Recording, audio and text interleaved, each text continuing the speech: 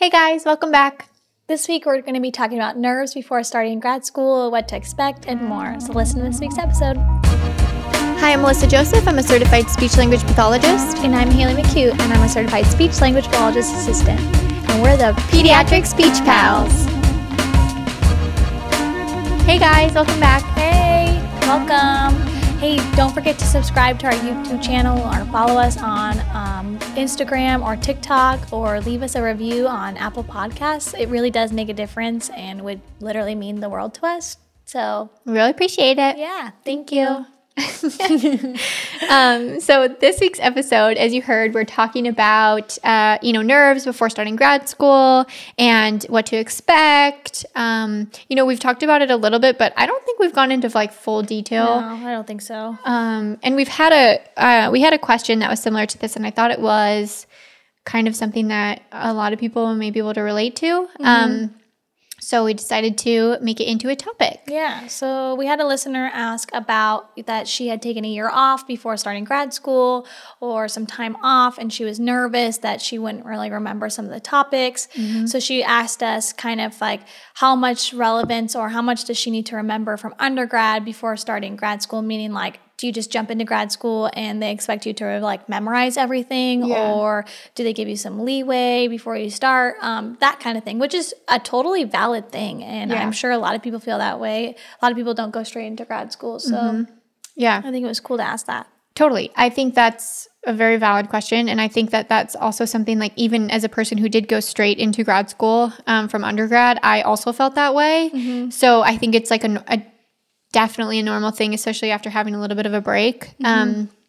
So basically, I would just say, in that answer, I mean, you can look back at the response if you want. It's in on one of the comments. But also, I feel like it's, one, very normal to feel nervous about it. Totally. Two, that when I entered grad school, during the summer, they give you summer homework. Did you have summer homework?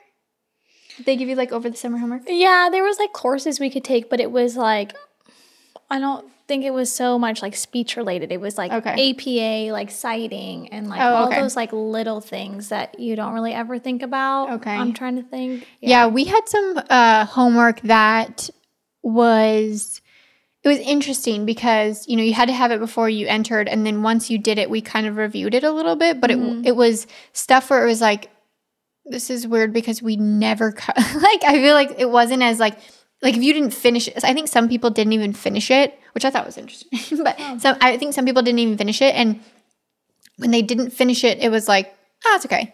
It was it was so you low. Yeah, you thought that they were going to yes.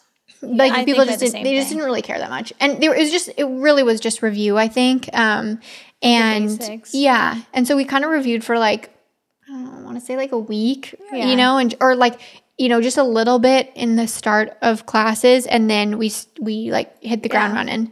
I would say at the first part of school is the first for instance, in my first trimester, it was all these base classes that you build up off for the rest of grad school. So there were certain things I didn't have the phonetic alphabet memorized. Okay. And it was kind of hey, you should probably know this, but here's a sheet or whatever, you can use it.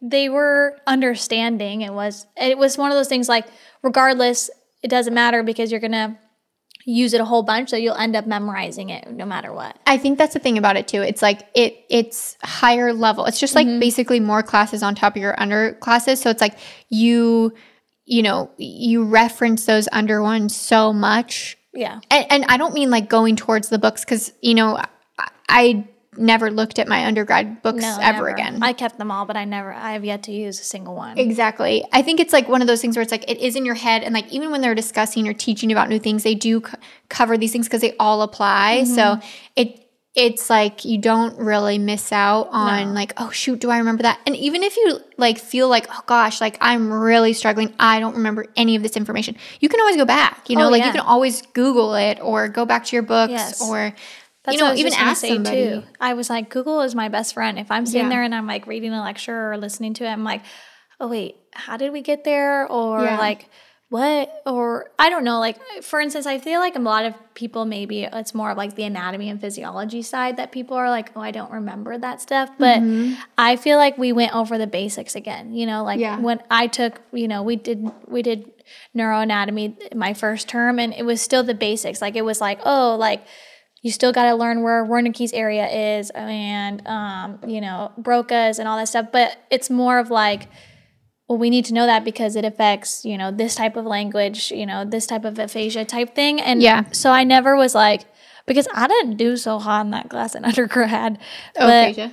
No, in like anatomy and physiology and stuff. Like, it wasn't my strongest suit. So I think that was like a nervous thing that I had going into grad school, being like, I don't really remember, you know, all, like, I like vaguely know like the lobes of the brain and all that stuff. But now it's like, it's been talked about, like we just said, like so much that you're kind of like, oh, yeah. Now I understand. It makes more sense now because you're applying it to the type of disorder or the type of, you know, therapy or deficit that you would actually use in real life. So before, I feel like in undergrad, it was like, we're just learning so theoretical. Yeah, like, here is the brain and the brain does this. But now it's like, well, here's the frontal lobe, and you need to know this because it applies to these functions of communication and language. And you're like, oh, that's so much easier. And it's like your brain goes back and is, I mean, I don't know, maybe not everybody's brain.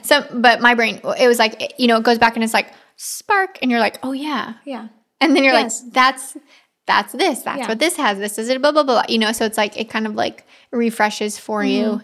But I was just also looking, she was also saying like, a little bit nerves also feeling like everybody knows what they're talking, you know, like you're kind of entering it like a second state, you know, it's like, oh, well, I'm not as good here because like, why I don't feel like I deserve to be here because I, you know, didn't. And I feel like that, again, it's not true. It's just a comparison thing where you're just like, oh gosh, she looks so confident. She looks so nervous. You know what I mean? It's like, I think you're just like insecure, which again, is not like not a bad thing at all. Yeah, not a bad thing. It definitely makes sense. It's just like, that's where you are, you know, like that's exactly what happens, especially at the start of anything, I feel like. And probably when you start your job, it'll feel that way too. Like there just are moments where you're just kind of learn. Yeah, exactly. But I also think it's just like kind of one of those like fake it till you make it things, you know, because like I think they're probably feeling the same way. Well, because this, like, you know, starting anything is intimidating. And nervous. Like for instance, I started my like practicums and clinicals this week, and like one of the SLPs I'm working with, like she doesn't really know much about this certain area, and she's asking me and being like, hey, have you had experience with this? And then we collaborated off each other. Like, it's okay that like there are professionals who are like, I literally don't know, and you're like, that's fine, like that's why there's more of us, or the same way. And I mean, I know I love it, and I'm pretty sure Melissa does, but like we love when people ask questions, and I'm pretty sure every SLP does. Everyone's like, oh my God, let me tell you, and professors definitely love it. So everyone, we all want to help each other. So I just want you like remember that going into grad school. Like Melissa told me this before I started grad school. She's told me this 1,000 times. They don't want you to fail. They don't want you to fail. They will do everything in their power to help you succeed, whether that be, you know, extra time, like learning the basics again, or providing you with the resources to find the basics, but they want you to succeed. And I mean, I've had plenty of nervous, you know, feelings beforehand, and now being in it, you're like, yeah, they really want you to, they don't want you to just like pass. They want you to understand it.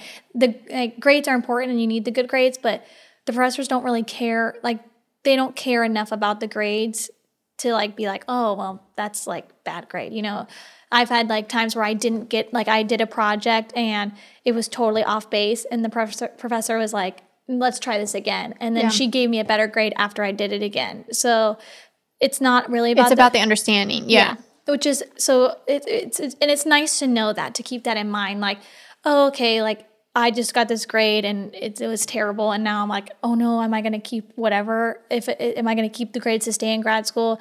No, they always reach out and are like, oh, let's try again. Yeah, like, or they'll have like some plan or something, you know, like something that'll probably like. There's always a remediation of some sort if you aren't hitting the mark, and then they want to help you. They're like, hey, did this make sense? Or, and then the next project, they're like, hey, let's make sure you're on the right track before getting started. And I would even say too, like, if there's a moment where you're like, God, I don't remember any of that. That is just not coming to me. I didn't learn that in undergrad. I didn't and everybody's coming from a different background. So some people didn't learn that in undergrad. And if you feel like that's one of you, like, I would try and either go home and research that on your own or talk to the professor about it now. Like, what you don't want is, like, down the line to be missing that spot and then be like, oh my gosh, like, I don't have any of that foundational knowledge. Like, I don't know what's going on here. And then it, like, hurts you down the line because you are building up on this, but you don't understand the main piece. So, like, if you can just, like, nip that in the butt, like, at the very beginning and just be like, hey, like, can you explain this to me a little bit? Like, I don't remember, or I didn't learn this in grad school. And then you're, like, refreshing that knowledge or, like, learning that knowledge, and then you can build up on it, and it's, like, so much stronger, so if you ever feel like that, I'm not saying there will be that, like, but if you ever feel like that, because I do know that there was one, I think it was, like, I can't remember specifically, but, it doesn't matter because it could be general for all of you guys, but it's like, it is so specific.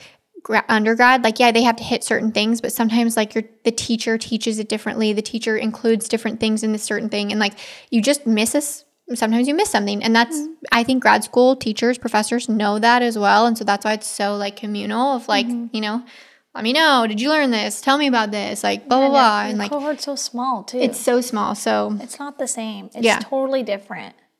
It's different than, and compared to undergrad. And your cohorts, like, usually, like, you'll be with, like, people who are way older than you, way younger than you. Like, had more experience, had no experience. Yeah, it's just a total different. Yeah, different backgrounds. Totally different. Yeah, I've had, some of my cohorts, like, has been working in marketing her whole life. Yeah. And it's like, and or psychology. And they just decided to do a change, Yeah. Or their kid was in speech. And they were interested. They were more. Yeah. There's all walks of life. And so everyone's in the same boat. So everyone is nervous. Everyone feels the same way. And you just got to know, like, that's okay. And someone's out there to help. And it could be us. It could be your professor. It could be your classmate, your cohort. Could be you. Could be you. Google is a great resource. I love it. Yeah. So basically, don't be nervous. Yeah, don't be nervous. I took a break. I didn't go to grad school right after undergrad, and some people need a break, and it didn't make a difference. Yeah, I'm still doing fine. Yeah. Look at Haley. Thank you. Hopefully that helped. If any of you guys, I know school probably just started, so if you're starting to feel nervous, maybe this helped relieve a little bit. But you'll catch up. Everybody will be at the same level. It'll be good. You guys have to graduate, and you'll pass that praxis. It's just the basic knowledge, and then honestly, where you learn the most is a clinical fellowship. Yep, you learn the most by doing. Obviously, you learn a lot in grad school, but like, once you're the main subject and the main teacher and the main, SLP and everything, that is when you learn the most information. And it's the best. It's the best. You feel in control, but at the same time, like, holy crap, that is faking it till you make it. Oh, yeah. And the learning never stops, by the way. So. Yeah, which is cool because, you don't want to stop learning. Yeah, so it's awesome. So just embrace the uncomfortable right now, and just know that the uncomfortable might be there for a while, but that might be your normal feeling, but that's okay. And just enjoy. Get comfortable with the uncomfortable. Yeah, enjoy the process. Yeah. It goes so fast. Yeah. Haley's almost done. 1 year left. Speedy. Woohoo! All right, well, we'll see you guys next week. Bye. If you're ever curious about where we got our research or want to learn more, refer to our YouTube description box, where we will leave links to the resources we used.